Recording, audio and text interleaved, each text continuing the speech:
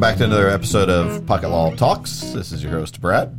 Over the way in his normal spot is producer Devin. Hey, how's it going? Today we're going to take a look at a current case that's going on, a current trial that's going on. Dates back to all the way in 2018, involving a rapper that goes by the, stage name, if you will, of YNW Melly. His legal name is Jamel Demons. Very interesting name for someone charged with double murder, which is what he's on trial for right now.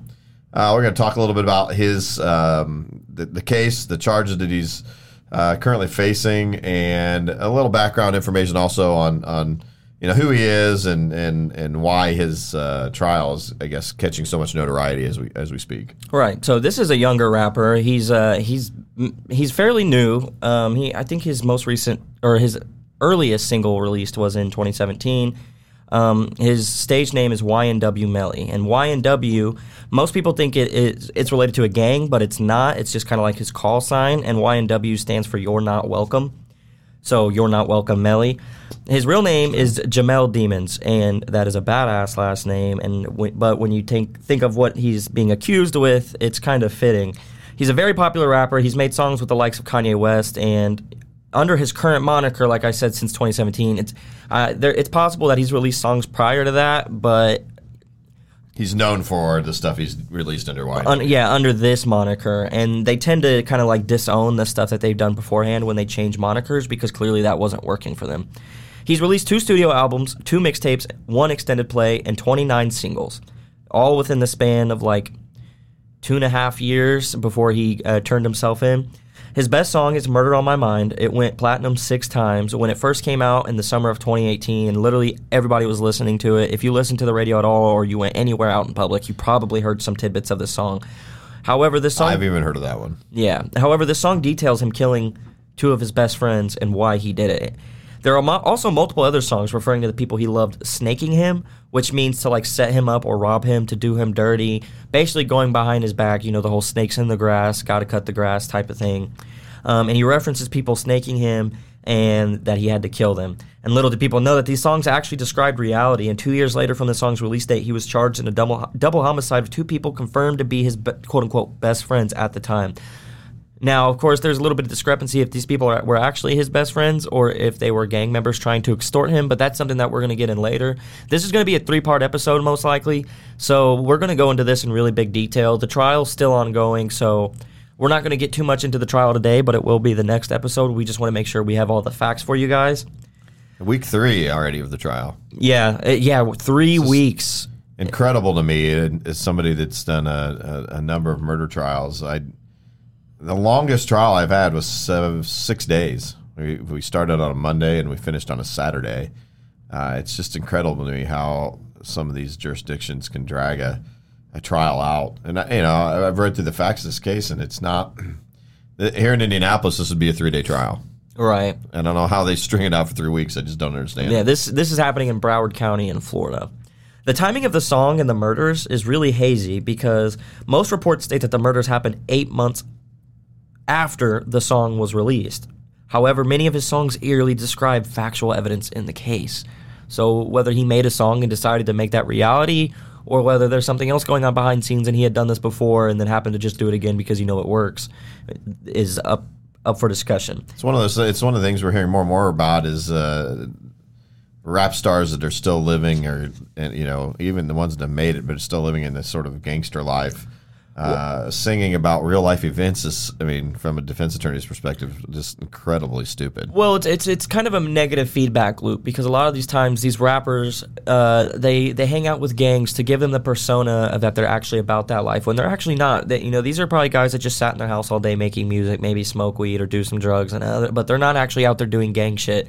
But they make relationships with these gangs so that way A, they have protection, B, they look more affiliated with this gang, and C, they can get into certain venues that are controlled by certain gangs that they otherwise would be shook down for and taking percentages of their cuts. Even though it's a public venue or You may be licensing it off someone else. If you don't pay off the gang, they're going to make sure nobody attends your show. Like, they're going to shoot it off, or they're going to do something like that. So you see these negative feedback loops where they do all this stuff for the rappers. Now the rapper starts getting famous, and now they expect their dues to be paid. And they're trying to make some level of street credibility, I suppose. Exactly. So if the murders did happen after the song, it gives more credence to his friends trying to quote-unquote snake him. At this point, he would have been becoming extremely wealthy, extremely fast. And usually, when growing up around very poor people, at least I grew up a lot in the ghetto, and from firsthand experiences, if you start to get money for yourself, you start to do wealthy for yourself, even though all these other people around you, most of the time they're not even trying or they're doing the bare minimum, they'll start to feel entitled to whatever slice of the pie you've earned. And, I've lost friends over, just doing well for myself, and they felt like not even that I should put them on with a job or anything, but that I should just give them cash because in their eyes I have more than they do, and so they deserve it. Yeah, envy is a terrible, terrible emotion. So he's always claimed to have bipolar and split personality disorder, which is also called dissociative identity disorder. Most people assume that this was part of the persona and not actually reality, as he would reference the evil side of him named quote-unquote Melvin in many of his songs. However, it seems like in the court scenario, and which we'll talk about extensively later, is that he's relying on this a lot. And there's been interviews of him describing him having multiple personalities and the names that he has for these personalities, which once again will be heavily recapped in the second episode. But even with these interviews, it would be something though that would be, I guess to a degree could be certainly could be a marketing ploy. Making yourself out to be, sort of in that life, but also an extra layer of danger because you've got this separate personalities that make him out, and no one knows when it's going to happen. Right. So it'll be interesting to see if that comes to what degree that comes out in the trial because, multiple personality disorders that's a complex diagnosis and not one that is actually diagnosed very often. Right. So what's going on with the case? In October 2018, YNW Melly's best friend, Cortland Henry, a.k.a. YNW Bortland, and keep in mind, this was a group of friends, but it wasn't really a gang. They did have connections to gangs. Can't remember their exact names. I think the gang was really called like G Unit or something like that, which would have callbacks to 50 Cent. However, that is something that would be more explicitly mentioned in the second episode, so that's why I didn't want to mention it too much now. But despite them all saying YNW, it was basically Melly, the two decedents, and then Cortland Henry, which is like one of his best friends. Henry, who are in the vehicle, but they play it up to be something completely different. Yeah, so like I said, I wanted to say that even though they all have YNW before their name, they weren't really a gang like that, but they were affiliated with other gangs, as is typical, especially with rappers coming from Broward County specifically and Florida in general. So they showed up to a Miami area hospital claiming his friends were hit during a drive-by shooting. He said they were bleeding out inside his car. And this is Henry. Yeah, this is Henry saying this. And this is all according to the rapper's arrest affidavit. The rapper was not actually at the hospital during this time. Yeah, when they go to the hospital, Melly's nowhere around. Yeah, he's not there. They're acting like he's not involved at this point. So first responders and investigators found Anthony Williams, a.k.a. YNW Sack Chaser, and Christopher Thomas, a.k.a. YNW Juvie, with multiple gunshot wounds, and both were dead. Cortland Henry told detectives he had just left a recording studio with Williams and Thomas in Fort Lauderdale when a car pulled up and started shooting, police say. Henry said he was able to duck from the bullets, but Williams and Thomas were hit. When officers showed up to the scene of the crime, police found no evidence that there had been a shooting. As officers continued to investigate, surveillance video showed Melly, Henry, Williams, and Thomas together in Henry's car when Henry claimed the shooting happened, and this was all stated in the arrest report. After looking at phone data and blood splatter evidence, detectives said it was clear the group were together the night of the crime and that the victims had been shot inside the car, not shot at. Because of this, police arrested Melly for 2 counts of first-degree murder in February 2019. Forensic evidence implied that the gunshots came from within the car, and the area where YNW Melly was sitting had gunshot residue, and no bullet holes in the area he was sitting. Yeah, so it's really interesting. The probable cause affidavit in this case is out in the public. There's so these guys, what the prosecutor's alleging happened, what the state's alleging happened is these guys are all 4 in the vehicle. that something goes down in the vehicle where Melly decides to shoot these two individuals, end up being dead. And to make it look like that's not what happened, they stage it to be a drive-by shooting. Melly's dropped off, picked up by perhaps his manager. But before they do that, they fire shots into the side of the car. All the shots are fired into the right side or the passenger side of the vehicle, with the exception of one that's kind of hits back behind the rear part of the vehicle. And the three gentlemen, including Henry, drive to the emergency room. Melly's no longer in the car, and they report it as a drive-by, and they've made it try to look like a drive-by by all these bullets being shot in the side of the car. Well, they report the location where this drive-by specifically or supposedly occurred, and the police go to that location. They literally shut down the roadway for several hours. Multiple miles of it, too. Multiple miles of it. Scour it, because, anybody knows anything about a drive-by shooting, first off, a drive-by shooting is usually you're literally driving by and darting away. So there's almost always going to be shell casings to be found. They look all over the area. There's no sign that any shooting happened in that area at all. So they wait. They get subpoenas and warrants for the cell phones of Melly and Henry, and they find out that they were on a totally different path in the area where they said the shooting occurred. So they go back, block off the road again on the path that they said that they were traveling on, and then lo and behold, they find 8 shell casings on the roadway. They also find, and this is really interesting because they fired some shots into the windows as well, and they found glass from a clearer glass and then also a darker tinted glass, both that were consistent with the vehicle that was driven to the hospital. So now they've got shell casings and glass that match the vehicle, and and what's even more interesting, there's some of the glass on the other side of the road because they believe they made a U-turn to drop off Melly and then take him to the hospital. So now they found shell casings in a totally different area than where they said the shooting was happening. They've said the Melly was not in the car, and they've got glass that is consistent with the windows that were broken on the car, all in a totally different location than when they said the shooting happened. So now that they know that there's what appears to be complete lies about where the shooting happened, they're raising their radar on whether or not they were being honest about everything else. So now they start digging in deeper and deeper. And one of the big mistakes that the prosecutor's going to exploit on this thing, to show that they're lying, is they find a casing inside of the vehicle, and that it's a fired casing as well. So and it matches the bullet wounds in the people. No, it matches the 8 casings that are found on the road. Oh, so yeah, that's what it matches. They're saying the shots happened from outside the car. That makes no sense that a casing would be found inside the car. Right, unless they ran up to it, but then that's not necessarily a drive-by. And, we've talked a little bit about the Delphi, Indiana murder case, and they're matching an unfired casing to a firearm. This is totally different. These are actually fired casings. Those leave identifiable marks on the casings, and they can tell that all of these casings, including the one inside the vehicle, are shot from the same weapon. So now they have a real suspicion that the firearm and the shooting actually happened inside of the vehicle. Plus, the bullet wounds in the people, I'm pretty sure they were left to right. The bullet wounds, so what they're alleging is that Henry is driving. The 2 decedents are in the front passenger seat and the rear passenger side, and Melly is in the driver's side back seat. Yes. And so, yes, the gunshot wounds that kill the 2 people in the vehicle are from the left side of their body exiting to the right. All the gunshots that are staged, or as they're alleging it, staged for the drive-by shooting are from the right side of the vehicle.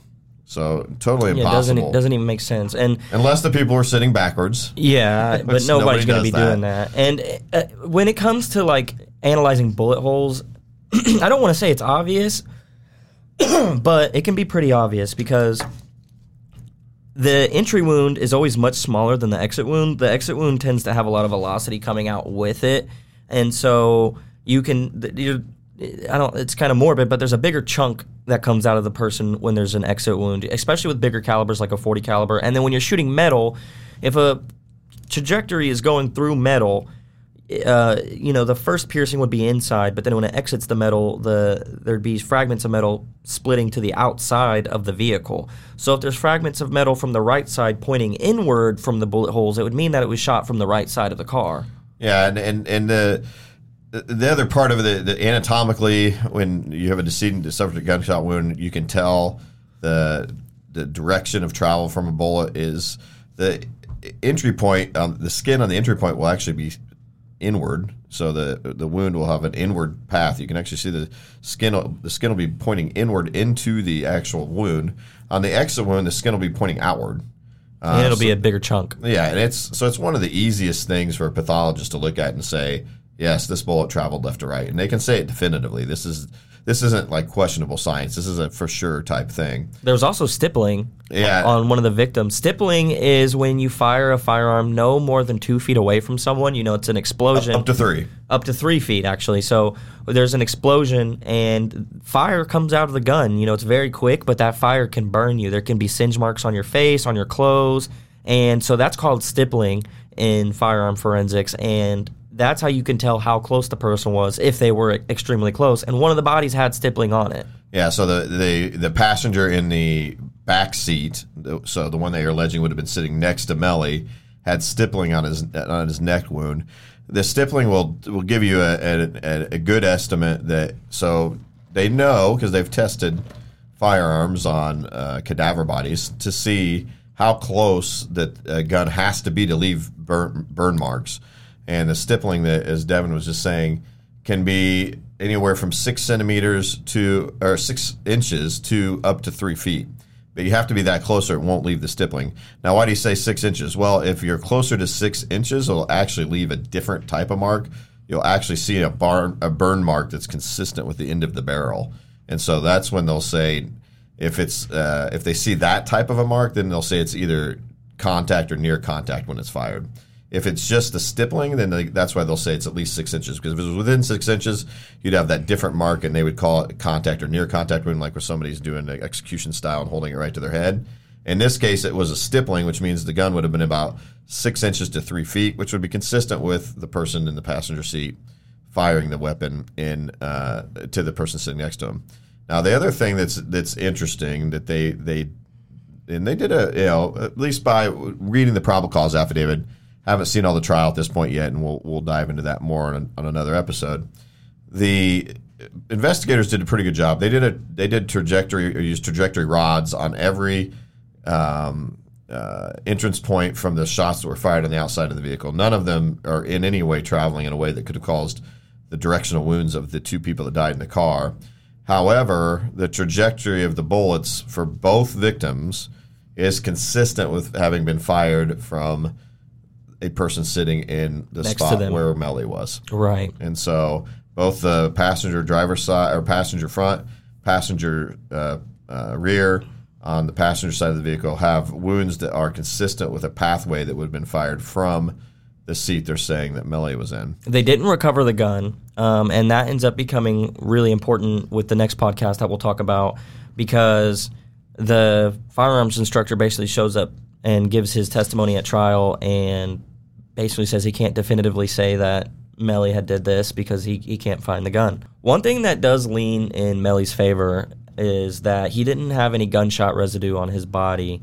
And, of course, he had time to clean it off and everything. So knowing from someone who's shot firearms, if you shot it inside a vehicle, I feel like you would have firearm residue all over you, gunpowder all over you.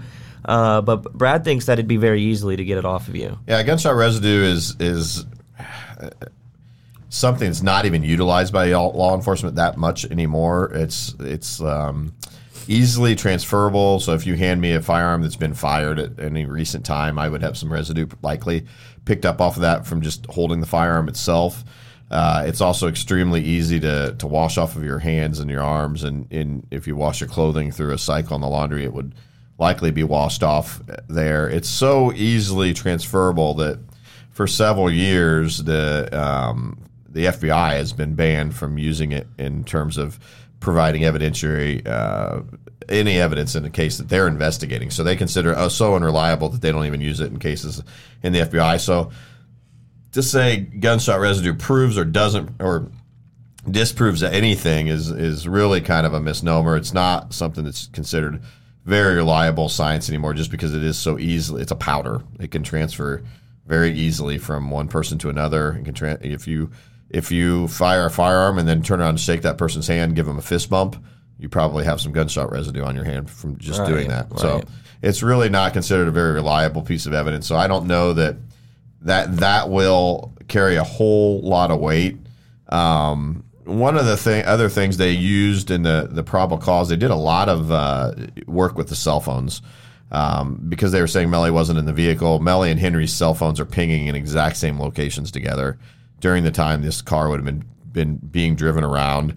So that sort of undermined some of what they're saying. And that's how they found the original place where it actually happened. Right where the shell casings were. Because they ended up doing the same thing where they cased a stretch of road, and the place where they actually ended up finding out where the firearm casings were was it was like a rural stretch of road in like the middle of the woods. Correct. And they triangulated their pins through location services, and that's where they found that, and they blocked off that road, and that's where they actually ended up finding the evidence. Now, Melly's reasoning behind this is that multiple people used that phone, including his mom, him, and his girlfriend, and a few other people. So he's kind of throwing his family under the bus.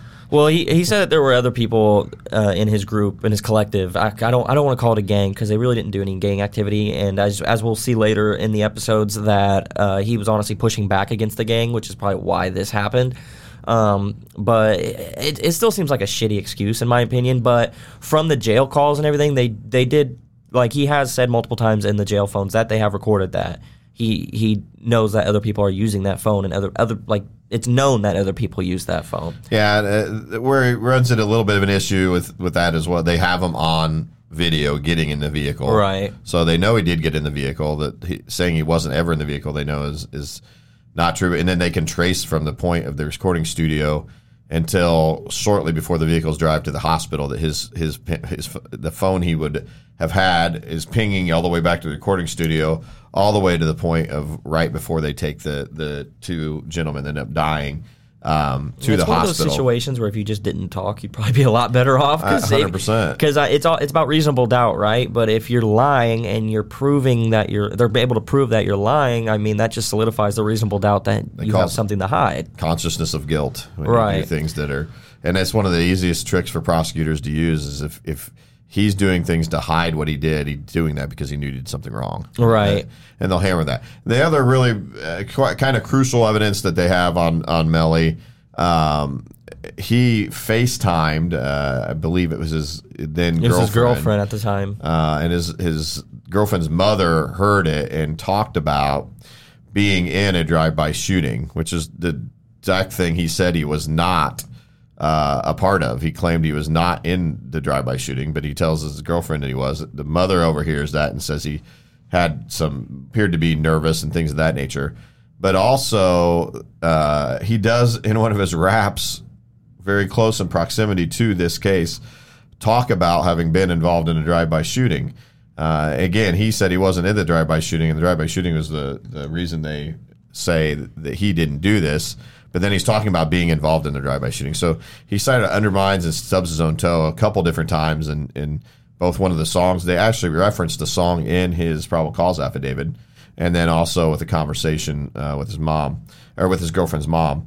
Now we'll see, and we'll talk about this a little bit more when we go into the trial side of it. There's some questions about some of the mom's testimony. She's not very happy about being a witness, and claims the state is intimidating her, as well as the prosecution has done some really underhanded stuff. There's a lot of people saying that the prosecution has completely bungled the case, as well as just some suspicious things going on, like they couldn't find YNW Melly's DNA evidence anywhere in the car whatsoever.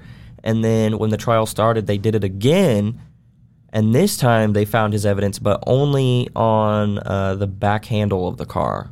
Yeah, that's an interesting fact. That and especially since the first time they claimed to not find any, so the defense is kind of one of the questions that the defense asks the fingerprint expert is. Right. If he can change the results if the prosecution asks him to. And, of course, he says no, but you all know about political pressure and so stuff. Is it a fingerprint that's found on the handle? They say DNA. Okay. I should say DNA, not fingerprint. Okay. Yeah, two totally different things. Just to give a little background on how that works, touch DNA is what that would be. Touch DNA is different than others. Your DNA is found in any bodily fluid. So if you've left saliva, blood, sweat, semen, any of those things, those are good sources of DNA. Blood and semen. It's in your sweat too, vaginal right? fluid. Those are very good sources. Sweat to a degree, but harder to capture, just because your body doesn't produce it in the volume that it does the other things. But then there's also something that's called touch DNA. So anytime you're touching something, you're flaking off skin cells, and those skin cells contain DNA in them. So anytime you're in a place that has a surface that you're touching, you are leaving fingerprints behind potentially. But also you're leaving behind what's called touch DNA, and that's those skin cells. Those can be very helpful in cases and sometimes can provide great evidence. But touch DNA is also a little bit like gunshot residue, and that it can be easily transferable. Meaning, if I touch an item and then I carry that item into another place, that it's possible that some of that DNA will flake off item 1 onto item 2, even though I wasn't necessarily touching physically item number 2. And in theory, even individuals could transfer one person's touch DNA to another location. It's also kind of like a fingerprint in that it doesn't have a timestamp date to it, right? Right. You touch something 2 days before a murder, that doesn't mean you were there. The fingerprint doesn't mean you were there the day of the murder. Same thing with touch DNA. You could have touched something, left some touch DNA behind. As long as the environment hasn't been disturbed significantly, it may still be there 2, 3, even a week later. And so it is helpful. It's helpful information. It's a bit unusual to find it on a door handle like that, because that's a relatively unstable environment, and that it's a piece of a vehicle that would be touched frequently. Yeah. And you also don't touch it for long periods of time. You're touching it very quickly and then leaving it alone. But it's also an item you're kind of grabbing. So not completely crazy that you would find it there, but again, pretty good police work if they did find it in an appropriate way. The other thing, also from a defense attorney's perspective, you also have to be cognizant of with touch DNA is how did they collect it. One of the things I talk about frequently in like trainings and stuff that I do is, if you're going to swab a firearm for touch DNA, don't use the same swab all over the entire gun, because you're going to transfer it, right? Well, you may be found touch DNA on that gun, and I can now say, okay, the DNA was found on that gun, but was it on the barrel? Was it on the trigger? Was it on the handle? Was it on the magazine? I don't know. So different swab for every single component of the gun? Absolutely. Every different piece of the gun, you should be using a different swab. So I can say, because hell, touch DNA found on a trigger, it's a lot different than like a slide. Right, or even the handle, which maybe just means you handled the gun. But if it's a trigger's so small though, like, is it easy to get? Like, can you really get especially with how like some firearms, they have stippling and the handle of the firearm, like they tend to have grips and stuff like that. If rigid you've done edges and things. Anything that you've done special to your firearm, even the slide can have rigid edges. So with like, especially much harder to find a fingerprint on, especially with like Glock triggers, right? They have that like extra little bump out, and that's like their version of a safety, which is a shitty safety. But you would think that'd be really hard to get a fingerprint or DNA off of. Fingerprint on any rigid edge is almost impossible, because you need a flat surface, smooth surface ideally, because you're leaving behind oil, and that oil needs to be able to be examined for the different ridge marks within the fingerprint. And if you have a rugged edge or a non-flat surface, it's almost never going to give a imprint that's going to be left and be able to be lifted. Touch DNA, however, is different. A skin cell can literally rest into the smallest of things. They're teeny tiny. So could you find it on a trigger? Sure. Is it as likely probably as like the handle or the slide? Probably not, just because you're touching larger areas of the item with bigger parts of your hand than just your finger.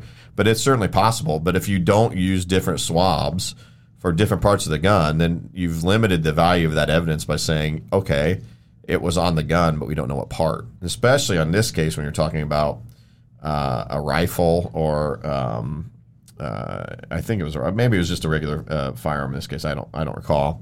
that's a larger item. Where it's touched is handle versus trigger, and quite honestly, slide is a bigger importance too. Because if you're racking the gun, that's a bigger indicator that you're using it to shoot, as opposed to if it's on the handle and you're just handling it. Right. So that's something that's interesting about touch DNA too. And here it's on the car handle. I mean, from what at least I understand, this is a car that Melly was in and out of with some frequency.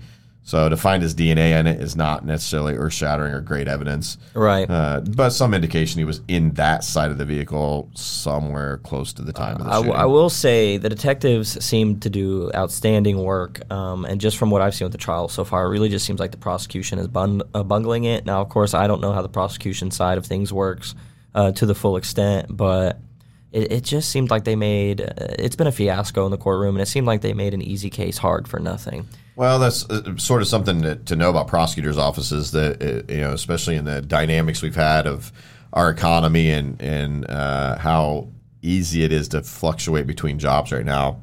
Prosecutor jobs are very difficult to keep full, and so the experience of the prosecutors that are trying cases right now probably is at a lower level than what has been over much time. She is an assistant deputy prosecutor. Like, she's the assistant deputy to the elected. Yeah, and in a case like this, you'd expect them to put one of their best trial lawyers up front to it.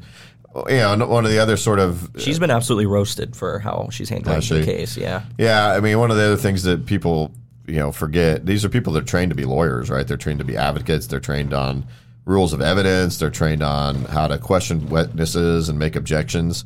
But when you get into cases that involve a lot of forensic science and DNA and things of that nature, there's a lot of science that you don't know any more than the next guy. So how good of a quality your presentation is going to be in a trial is going to be very dependent on how good of a witness you have. And as somebody that's tried a bunch of murder cases, I can tell you, you put there are pathologists that have questioned that speak very poorly in terms of their English, and it's hard for the jury to even understand them, all the way up to people, pathologists who are very plain speaking and can relate to a jury very well and are very relatable. And then there's some that come off as very arrogant and look like it's a waste of time. So there's only so much that some of the prosecutors can do. And that's also true with crime scene techs that collect evidence. Some of them are really good at a job, and some of them don't always do a great job, and that's something the prosecutor can't control. They're stuck with whatever they got when the case was put together. So something we talked about earlier was that he had multiple personalities. So this is going to be claims that multiple personalities. Yeah, claims. Like I said, a lot of people think it's part of his persona, and now he may be capitalizing on it because of the trial. But this is something that he's gone to an extensive discussion with before in interviews. One of his most popular songs was with Kanye West. It's called Mixed Personalities, except that one's more about him being with a woman who has mixed personalities. And related to his multiple personalities, he claims that there are 6 different personalities, all with names and different attributes. So during interviews prior to his incarceration, he claims he can only show 3 of his quote-unquote other personalities, and that the other 3 can't be released until next year. So that doesn't even make sense. Yeah, these words give credence to the thought that he doesn't actually have multiple personalities and that it may just be a persona he has adopted for his rap figure, because as far as I know, you can't really, you have some level of control of them coming out, but not really. Like, you can learn to at least feel when they're coming out. Well, isn't there at least some, with true multiple personality disorder, isn't it true that some of the personalities don't necessarily know that the others exist? Yeah. So, like, if you're in personality number 3, you don't know that your regular or what would be your normal personality is even a thing. Yeah. So, I don't know. It seems like to say he's going to release new personalies. Yeah, next year. Like it's a new song. Exactly. And it seems like he was setting it up for a new song. He has like I said, with the very popular song Kanye West, this had reached the Billboard Hot 100. And earlier during a promotional interview for that Mixed Personality songs, he stated at this time that he only had 2 personalities, Melly and Melvin. Now, as it gets longer and after the song releases, of course, that's when he says he has 6. But during this time, he has 2. He said Melly and Melvin and each get 12 hours, and that the latter usually doesn't surface until nighttime. Most recently, he has said, of course, that he still has 3 current personalities. The other 3 aren't released yet. And he says that they are Marcus, Melvin, and YNW Melly. He claims only Melvin and his YNW Melly persona rap. So I'm guessing the next three will be, let's see, what other M names are out there? We got Marcus, Melvin, Mel. Mike would be a good one. Monty, maybe. I don't know, maybe Montana, and he's going like the whole Joey Montana route or something. It's just interesting that they all have M names. Right. So given descriptions of his 3 current personalities, he describes Melvin as the one that's not playing no games. He will get on your ass. As in, basically, Melvin is the tough guy. Yeah, he's the violent one. He says his Melly personality is cool, he's funny, more chilled out, but he's cocky. And, of course, that's the one who is his stage persona. He represents him to be his normal personality, I guess. Yeah. He says Marcus' personality is the more low-key, non-famous personality who can walk down the street with sunglasses on and a hat on and nobody can recognize him.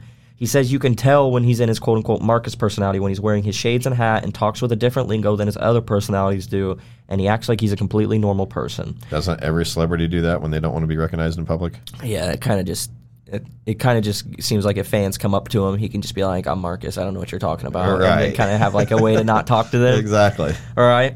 Based on his Instagram and Twitter postings, he has insinuated that if he were to be violent, it wouldn't actually be him, but his Melvin persona, as the Melly persona is more chilled out and not likely to be prone to violence. He is actually diagnosed with having bipolar disorder and claims to be diagnosed with dissociative identity disorder. I'm unsure if this came out in the trial yet. I'm pretty sure with trial you have to show medical records, right, if you're going to be making this claim? Yeah, and quite honestly, this isn't a good defense, saying that Marcus did this, not Melly, or Melvin did this, not Marcus, or whatever, is not going to be a good defense. So most of the time, you can claim to be mentally ill, but not guilty due to mental illness. Yeah, more like you'll just get guilty by reason of insanity, or not guilty by reason of insanity, but then you're still going to spend your life in a mental hospital. Well, here in Indiana, we have a guilty but mentally ill, and all that means, yes, is that your sentencing is exactly the same as if you had just been found guilty, but when you're serving your prison time, they're supposed to be providing mental health services to you. That is not in any way a great result for you. Well, providing mental health services in a jail isn't really going to do too much for you. I mean, guilty but mentally ill, it does get you treated a little bit differently in terms of what facilities they'll place you in, but you're still in prison. He's very vocal about the drugs he had to take, especially through his childhood and stuff. He says he's been given a litany of drugs and that they rarely ever made it better, which that is very typical for people with dissociative identity disorder. One he was very vocal about was Adderall. He claimed that it made his symptoms worse, that it made him more violent, that it seemed to just accelerated how often his persona switched. I will say another thing that gives credence to the fact that this is bullshit, his multiple personalities, is that he says each one gets 12 hours a day and that the other one usually services at night. It seems as if... or 12 hours a day, where's the third one come to play?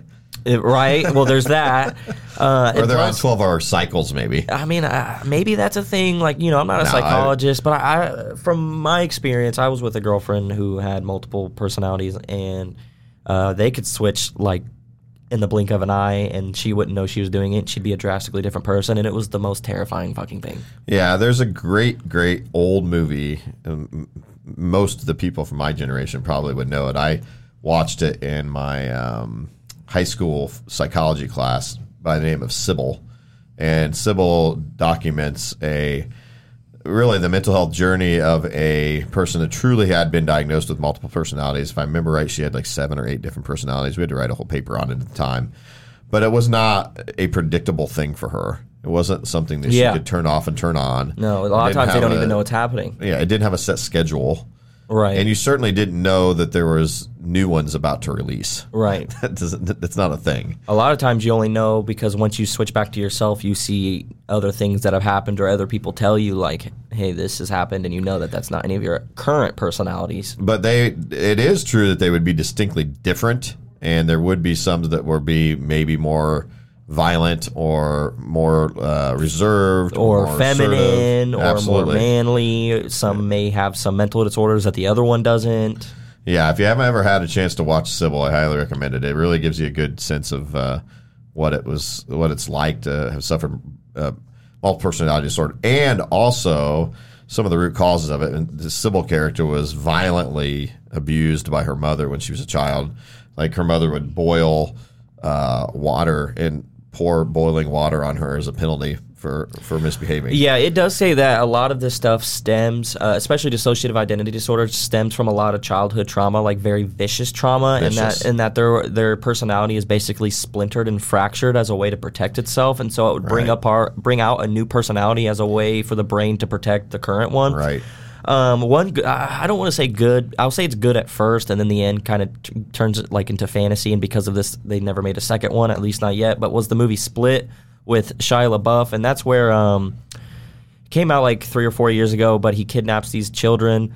And one moment he's like super nice with them, and then the next moment he's like trying to kill them. And one personality's trying to give them help, and the other one's not. And I'm pretty sure it shows that he was like tortured as a child from his mom and extremely abused.